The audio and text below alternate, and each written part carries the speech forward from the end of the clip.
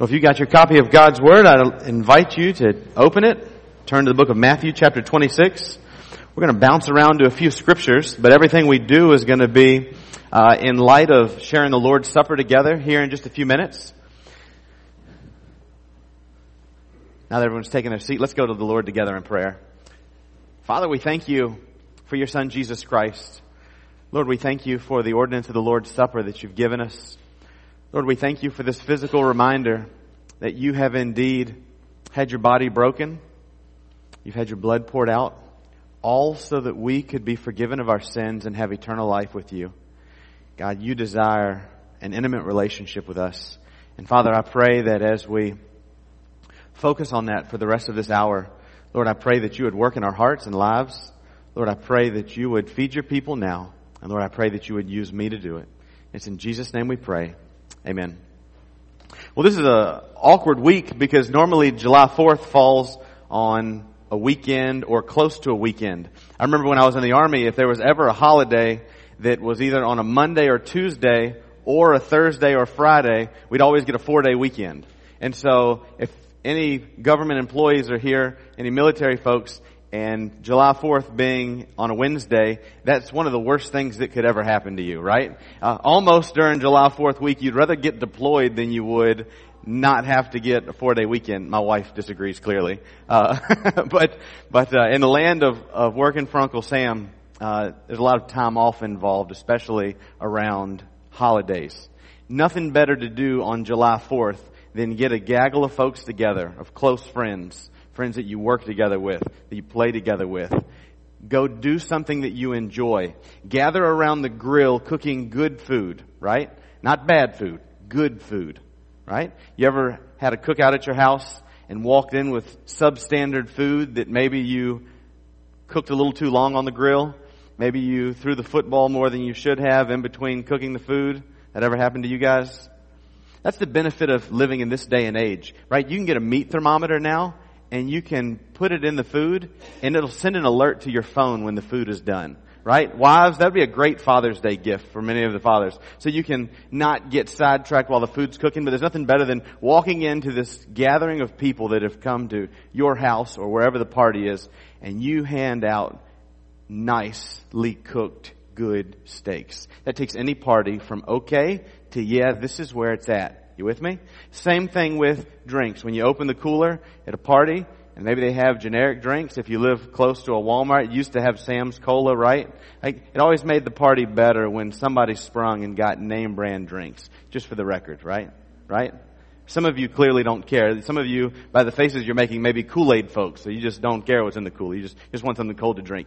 Well, anyways, the Lord recognizes all of this. So when Jesus was here on earth, He gave us 2 ordinances that lasted, right? He gave us the ordinance of baptism. That's when someone comes to faith in Jesus Christ.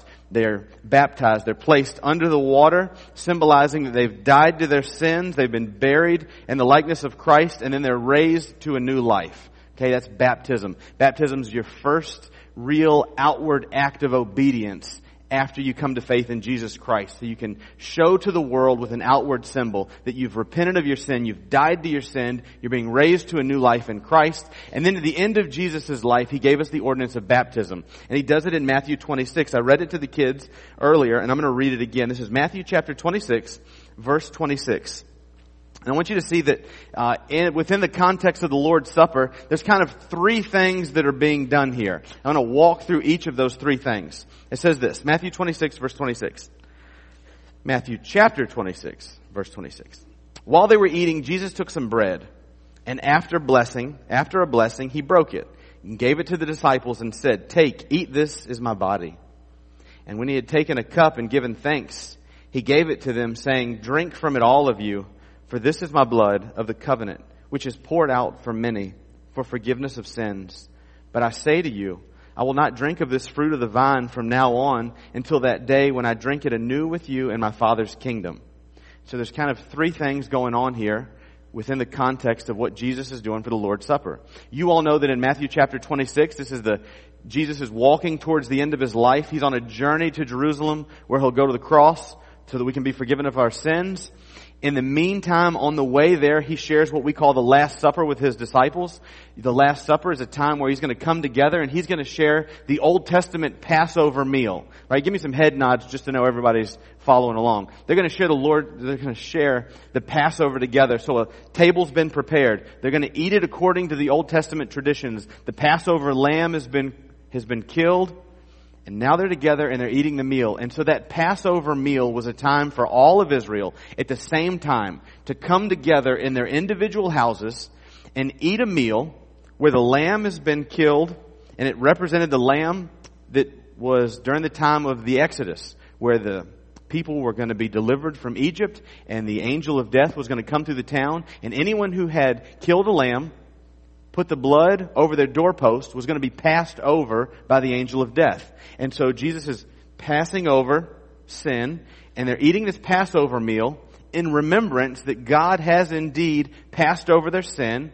God has indeed freed them from bondage, physical bondage in Egypt, and delivered them into the promised land. And so there's one aspect of this Lord's Supper meal that they're obeying the old covenant. Right? They're observing the Passover, and so that's one aspect. They share the Passover, looking back to what Jesus did in passing over sins, and they're thankful that one day God is going to take care of the sin problem of the land of Israel.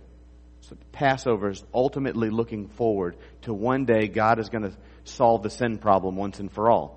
And the book of Hebrews, chapter 4, tells us this, or chapter 10 rather, 1 through 4, tells us that each year they would have to do these offerings. Each year they would have to do these feasts, pointing forward to a day where one day God would forgive them permanently of their sins. Another aspect of this Lord's Supper is that Jesus takes what is their Passover meal and he alters it in such a way to show them that Passover meal actually has its fulfillment in the new covenant, and that is what Jesus has come to this earth to do. And so he took some of the bread that would normally be at the Passover meal, and he says, this is my body that's broken for you. He takes some of the juice that's already at the Passover meal, and he says, this is my blood which is poured out for you. And he shows them how that Old Testament Passover meal connects to what he's getting ready to do on the cross within the new covenant. You following me again?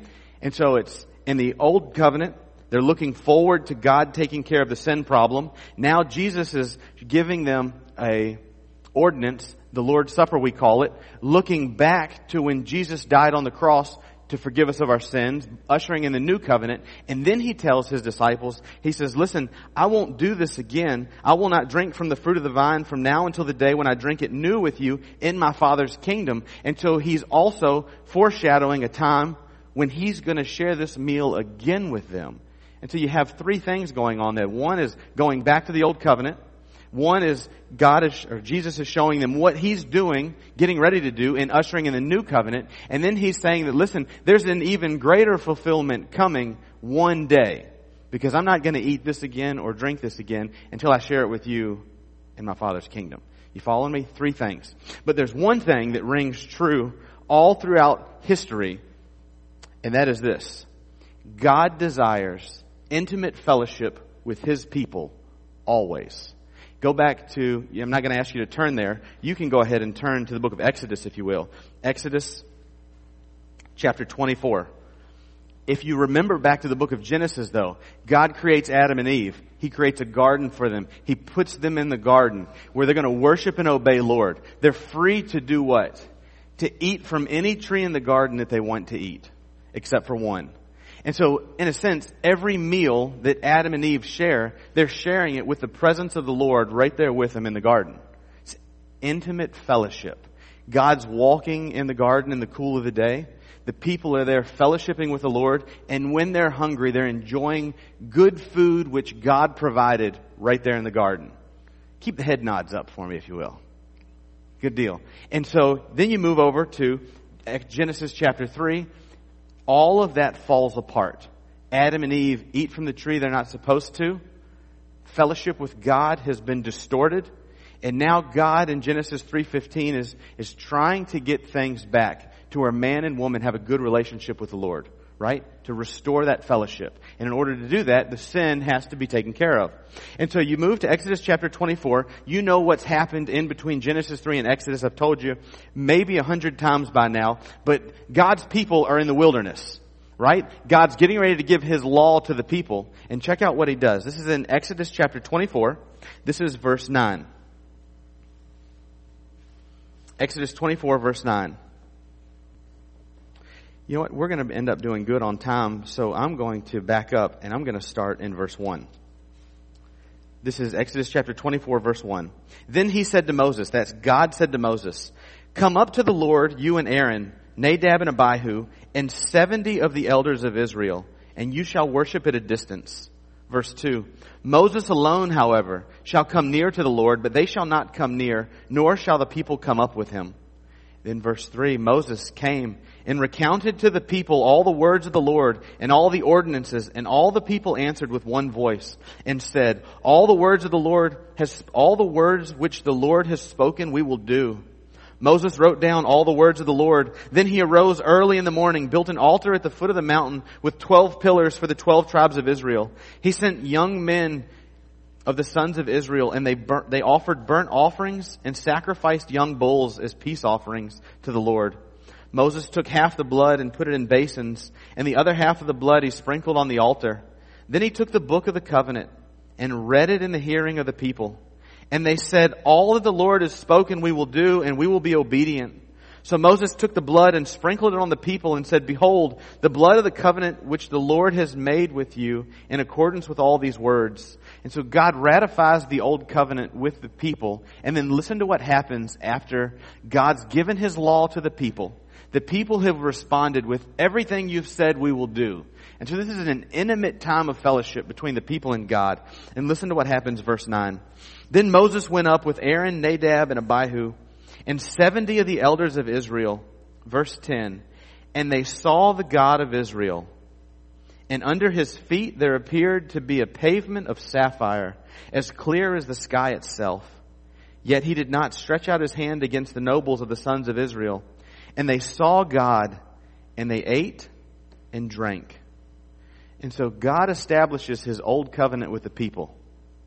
And then He invites them to where He was living. And He invites them to eat in His presence. This is just a picture of God wanting intimate fellowship with His people. And gang, if you're here today and you're a follower of Christ, God wants to have an intimate fellowship with you in your life. You think about what happens when you eat with people. I'm not talking about just eating at a restaurant. I'm talking about like you would eat Thanksgiving meal at your house. You catch up with family members you haven't seen in a while. It gives you a chance to put your arm around some distant cousins and say, "Hey, how's your life going?"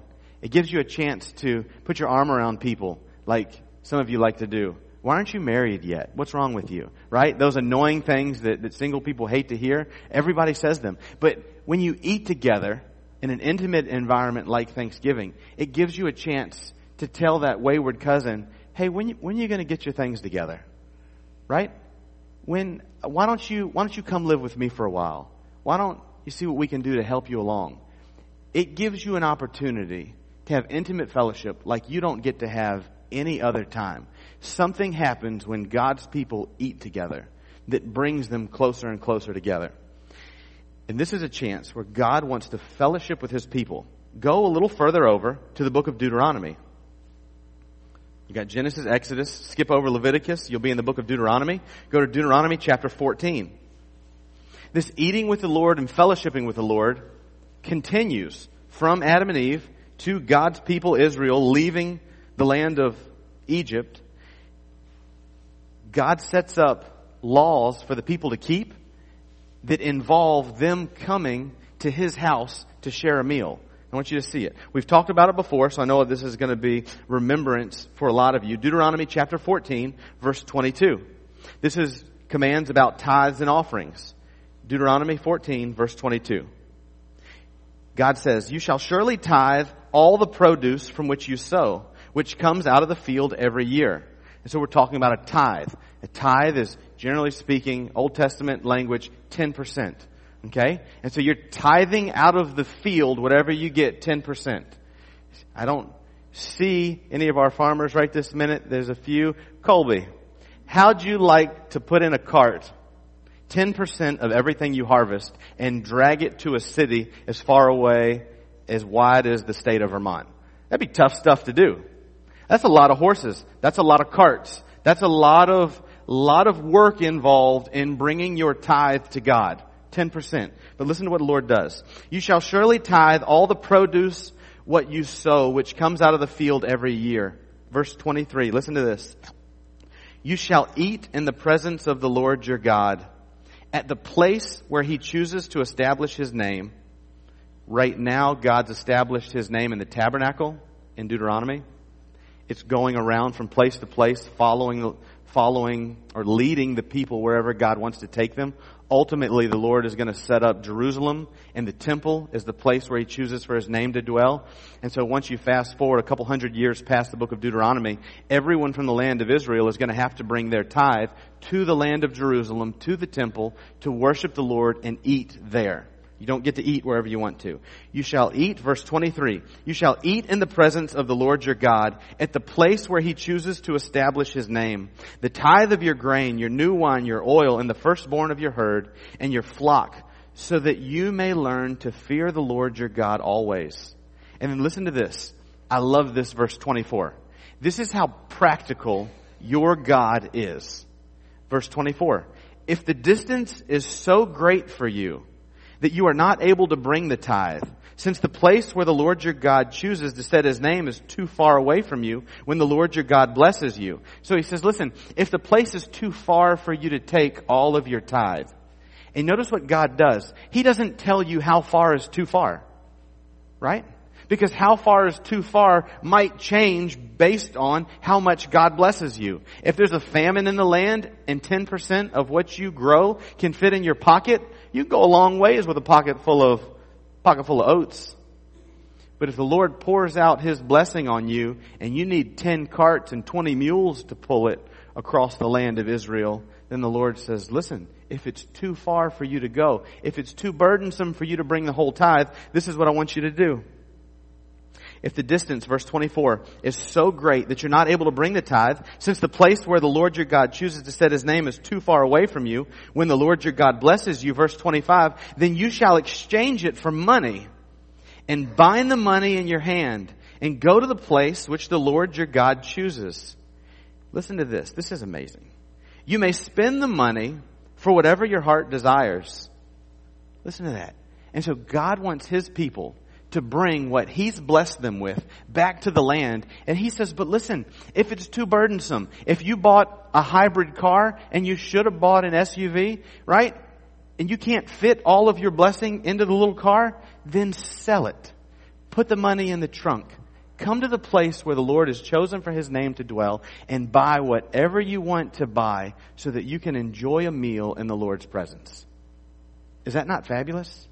There's pictures out there that I've seen. There's a particular festival that I think would be really neat called the Feast of Booths or the Feast of the Tabernacles. You've heard of this before. That's when everybody would come to Jerusalem from all over Israel. All of the Israelites would come back and they would surround Jerusalem and they would all pitch tents around the temple. Right? You're talking about over 1 million people coming and camping in tents together so that they can worship the Lord together. You ever been camping with a group of friends? Man, it's a good time. It probably would have been even more fun then because it was more like normal living. Now we're living like homeless people when we go camping, right? So it would have been different then. And they're coming together and they're bringing their tithe and they're cooking good food together in the presence of the Lord because the Lord wants to have fellowship, intimate fellowship with His people.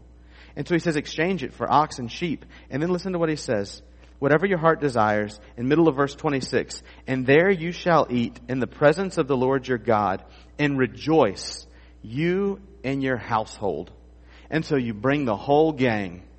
You buy all sorts of good food. You enjoy fellowship together with you and your family and the Lord. And it says to rejoice. And what are you doing rejoicing? What is the occasion for this cookout together? It's that the Lord has promised a way to forgive each of us of our sin. You're camping in front of you're camping in front of the tent, the tabernacle, or the temple, and there's a veil covering where God's presence is. And because you know the Old Testament, you can tell your family, you can walk your kids by the temple and say, right now there's a veil in front of the Holy of Holies, but there's a way God's made that one day we'll be able to have access to God. And so you're gathered together and you're rejoicing that your God has promised you that He's made a way for your sins to be forgiven. It just hasn't happened yet. And so there's great rejoicing. You fast forward over to Matthew 26, where we just talked about, and the Lord is eating the Passover meal, right? He's eating that meal with the people. They're rejoicing that one day God is going to forgive the sins of the people. And Jesus tells them, I'm getting ready to go to the cross. And the Son of Man is going to die for the people of Israel.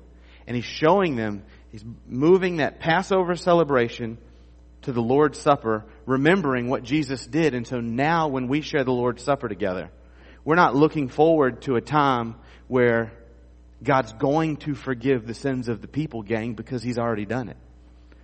You ever had a party before something happened? Getting ready for it? So you ever gone to a football game, got there 3 or 4 hours early and tailgated? You ever done that? Y'all will skip church and do it, but you won't admit that you do it. Shame on you. Alright. And so anyways, so we love tailgating, right? You love getting all of your team's apparel, packing it all into a truck, laying it all out, and having a great time, having a pre-game party because your team's getting ready to play and you're hoping that they're going to win. Right?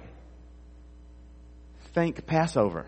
You're having a party leading up to what God has promised that He's going to do. We have fabulous tailgate parties. They're a blast. We spend all kinds of money buying all sorts of gadgets so that we can have fun cooking out of the back of our cars. And we love it. And I'm not saying there's anything wrong with it. But what I'm telling you is that the Lord's Supper is like an after the game party when our team's already won. Because Jesus has already gone to the cross. He's already secured eternal life, forgiveness of sins, and all sorts of other blessings that were promised. And so the Lord's Supper goes from being a pre-game, God has promised something, to a post-game, look how great God is and what He's done. And it's a physical reminder of what Jesus has already accomplished for you. And then Jesus says, but it gets even better, right? Because this life is full of all sorts of trouble and trials and problems. He says, but there's one day when we're going to eat this meal again. And over in the book of Revelation, it's not a long verse. Go over to Revelation chapter 19. Revelation chapter 19, last book of the Bible, just before the maps. Revelation chapter 19. I'm going to start reading around verse 4, right at verse 4. And the 24 elders and the 4 living creatures fell down and worshiped God, who sits on the throne, saying, Amen, hallelujah. And in verse 5, and a voice came from the throne saying, Give praise to our God, all you His bondservants, you who fear Him, the small and the great. Then I heard something like the voice of a great multitude, and like the sound of many waters, and like the sound of mighty peals of thunder, saying, Hallelujah, for the Lord our God, the Almighty reigns. Verse 7, let us rejoice and be glad and give the glory to Him. For the marriage of the Lamb has come, and His bride has made herself ready. It was given to her to clothe herself in fine linen, bright and clean, for the fine linen is the righteous acts of the saints. Then He said to me, verse 9, Write, blessed are those who are invited to the marriage supper of the Lamb. And gang, we have to look forward to within the Lord's Supper when we will eat and dine with Jesus again in heaven at the marriage supper of the Lamb. And this is going to be really helpful for you to understand this particular principle. I'm not going to read any scriptures, but I'm going to point you to them for further study. You remember the parable of the 10 virgins? That the Lord tells a story about a man who's betrothed to a woman. There's 10 virgins in the house, and he's coming back at a time they don't know. You remember that? Well, this all deals with weddings in old Jewish time. So there's 3 kind of parts to a wedding. The first is a woman is identified for a man to be married to. The man gives some sort of dowry to the parents. You give some sort of sheep, some sort of camel, some sort of gift to the parents so that you can be betrothed. You can enter into the betrothal period between the man and a woman, which usually lasted for about a year, until you had the gift that was given to the bride's family so that you could be betrothed. So that's first the gift of the dowry. And then you usually had about a year-long betrothal process, right? We would call it an engagement process. And then you had, at some point in time, the bridegroom would come with his, we would call them groomsmen. He would come at midnight at some point, and he would come and get the woman and take her to the wedding, right? That's why the parable of the 10 virgins makes so much sense, because this was normal to them. The bridegroom was coming back at an hour that maybe the bride didn't know, and so she had to be ready. And so listen to this, gang. Jesus, at the cross, paid your dowry. Okay? You're living in a time now of the church age, we call it. You're living in a betrothal period right now where you've been promised to be married to Christ. Now you're in a period where we're waiting for Christ to come back and get us. And so this marriage supper of the Lamb takes place after Jesus comes back to get his church. And this marriage supper of the Lamb is much like the feast that would happen. You remember when Jesus does his first miracle, he turns water into wine. He's at a wedding in Canaan, and this feast is going on and on. Oftentimes the wedding feast would go on for days after the wedding. And so it was like a Thanksgiving where you really enjoyed everyone and they just never went home, right? Some of you, that doesn't sound enjoyable to you, but for those of you who have great Thanksgiving get-togethers, it's like a Thanksgiving that never ends, a Christmas that never ends. It just keeps going, right? And then people eventually go home. And so this marriage supper of the Lamb is going to be when Jesus comes back to get us. And things are perfect, because Jesus has rescued us from this earth where there's all sorts of sin, all sorts of baggage, all sorts of bad decisions, all sorts of things that we would just rather not ever have to deal with again. And when we eat with Jesus again, we do it in a place that he has prepared for us that is perfect. And so as we come together to eat the Lord's Supper, I want you to be encouraged. I want you to be encouraged that God has forgiven you of your sins already. If you're a believer in Jesus Christ, if you've put your faith in Jesus Christ, that he is the Son of God, and that he died on the cross to save you from your sins, if you've repented of your sins, and you're walking with him, you can rest assured that you don't have to hope that your sins will be forgiven. Your sins have already been forgiven. And this is a mere reminder of you, a physical reminder that his body was broken and his blood was poured out for you personally. And then we have to look forward to a time where he erases all sin and even the chance of sin, and we dwell with him forever in eternity. Amen? And so before we come to the Lord's table, I want to invite any of you who maybe you're here and you've never put your faith in Jesus before. You've never turned from your sin, believed in Jesus, asked him to forgive you, and him giving you eternal life in heaven. Brothers and sisters, I'd like to invite you at some point to do that. Also, if you're here and you're taking of the Lord's table with us, anybody who's put their faith in Jesus is welcome to eat it with us. But in the same way that we're excited about the Lord's table, in the same way that we're looking forward to sharing it with Jesus in heaven, there's another parable that catches us off guard at times. There's a parable about a king who's prepared a feast. And the people who were supposed to come to the feast make excuses why they can't come. So the king tells the servants to go get anybody who will come. And you find in the midst of this parable that there's one person who gets in that isn't dressed in wedding clothes that the king provided. And so in the same way that we take this table with great joy and anticipation and thanksgiving, we also have to be careful in the way that we take it in a rightful manner. So 1 Corinthians is going to tell us all about, listen, be careful in the manner at which you take the Lord's table. Make sure that you're not harboring any sin, any known sin in your life. He says, because there's people amongst you in 1 Corinthians that have actually died because they've taken of the Lord's table in an unworthy manner. And so brothers and sisters, just remember that even though we serve a king who has forgiven us of anything that you could ever imagine and everything that you could ever imagine, if you find yourself at a point now where you're not walking with him, get right with the Lord as we pass out the elements. so that you can take of the table in a worthy manner. Amen? Let's pray together. Lord, we thank you for your Son, Jesus Christ. Lord, we thank you for that Passover lamb that was slain. Lord, we thank you for your body that was broken. And Lord, we find ourselves in great humility because we know that it was our body that deserved to be broken, and it was our blood that deserved to be poured out as a punishment for our sins. However, because of the great love you have for us, you sent your Son to take our place. And Father, we could never, ever be more grateful to you. God, I pray that you would do great things amongst us. Lord, I pray that you would help us to, during this time, maybe put our faith in you for the first time.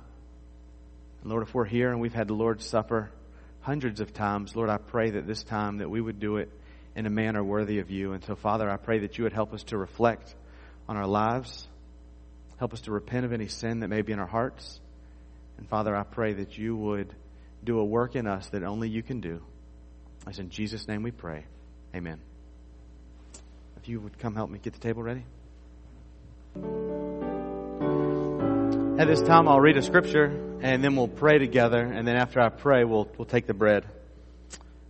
1 Corinthians 11, verse 23. For I received from the Lord that which I also delivered to you, that the Lord Jesus, in the night in which he was betrayed, took the bread, and when he had given thanks, he broke it, and said, This is my body, which is for you. Do this in remembrance of me. Let's pray together. Lord, we thank you for your body that was broken. Lord, we thank you that after a night of prayer, you saw going to the cross worth it because you wanted to be obedient to the Father and you wanted to forgive the world of all of their sins. And Father, we know that we're not deserving, but we love you and we're grateful for all that you've done for us. And Father, we look forward to that day when we'll see you face to face and we'll enjoy this meal with you in person in a party. It's in Jesus' name we pray. Amen. Take and eat.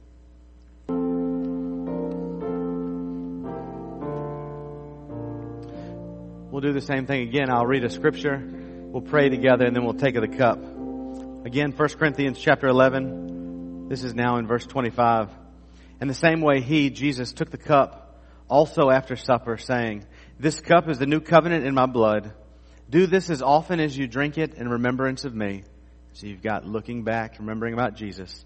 And then he says in verse 26, For as often as you eat this bread and drink this cup, you proclaim the Lord's death until he comes. And so, brothers and sisters, let's take this cup after prayer, looking forward to the day when Jesus comes and we drink this together in heaven. Father, we thank you that one day you're coming back for us. Lord, we are so grateful that we can look back to when you conquered death, when you beat sin. And Father, we look forward to the day when we'll reign forever with you in heaven, sharing this cup. It's in Jesus' name we pray. Amen. Jesus said, Do this in remembrance of me. If you would stand with us, we're going to close with our normal song of invitation after the Lord's Supper. And then after the song is over, we're going to have a special time of prayer for Mark Tadlock. And so if you would stand with us for our hymn of invitation, but don't leave afterwards.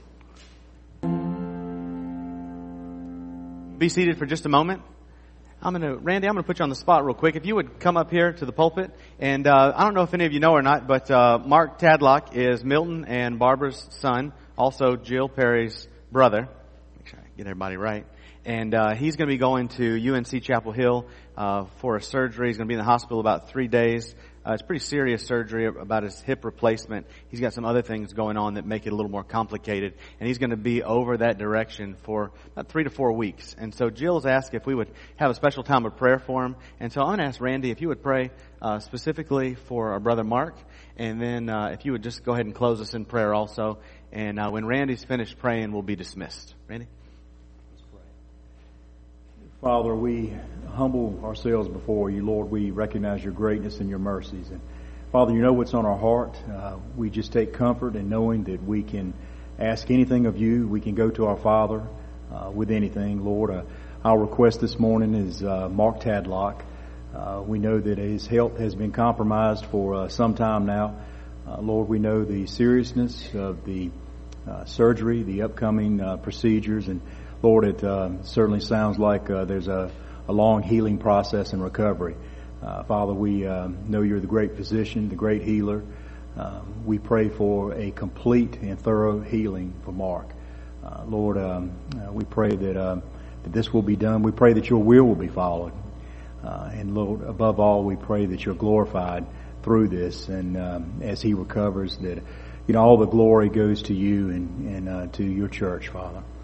Lord, we also just thank you for this opportunity that we've had to worship you through this awesome experience of communion. Lord, we pray that it's been worthy to you. Lord, we pray that it's been honoring to you. Lord, we pray that as we go out this week, that we'll carry our faith, wear it on our sleeves for the world to see. We pray that all of this will be pleasing to your name. It's in Christ's name we ask this, Lord. Amen.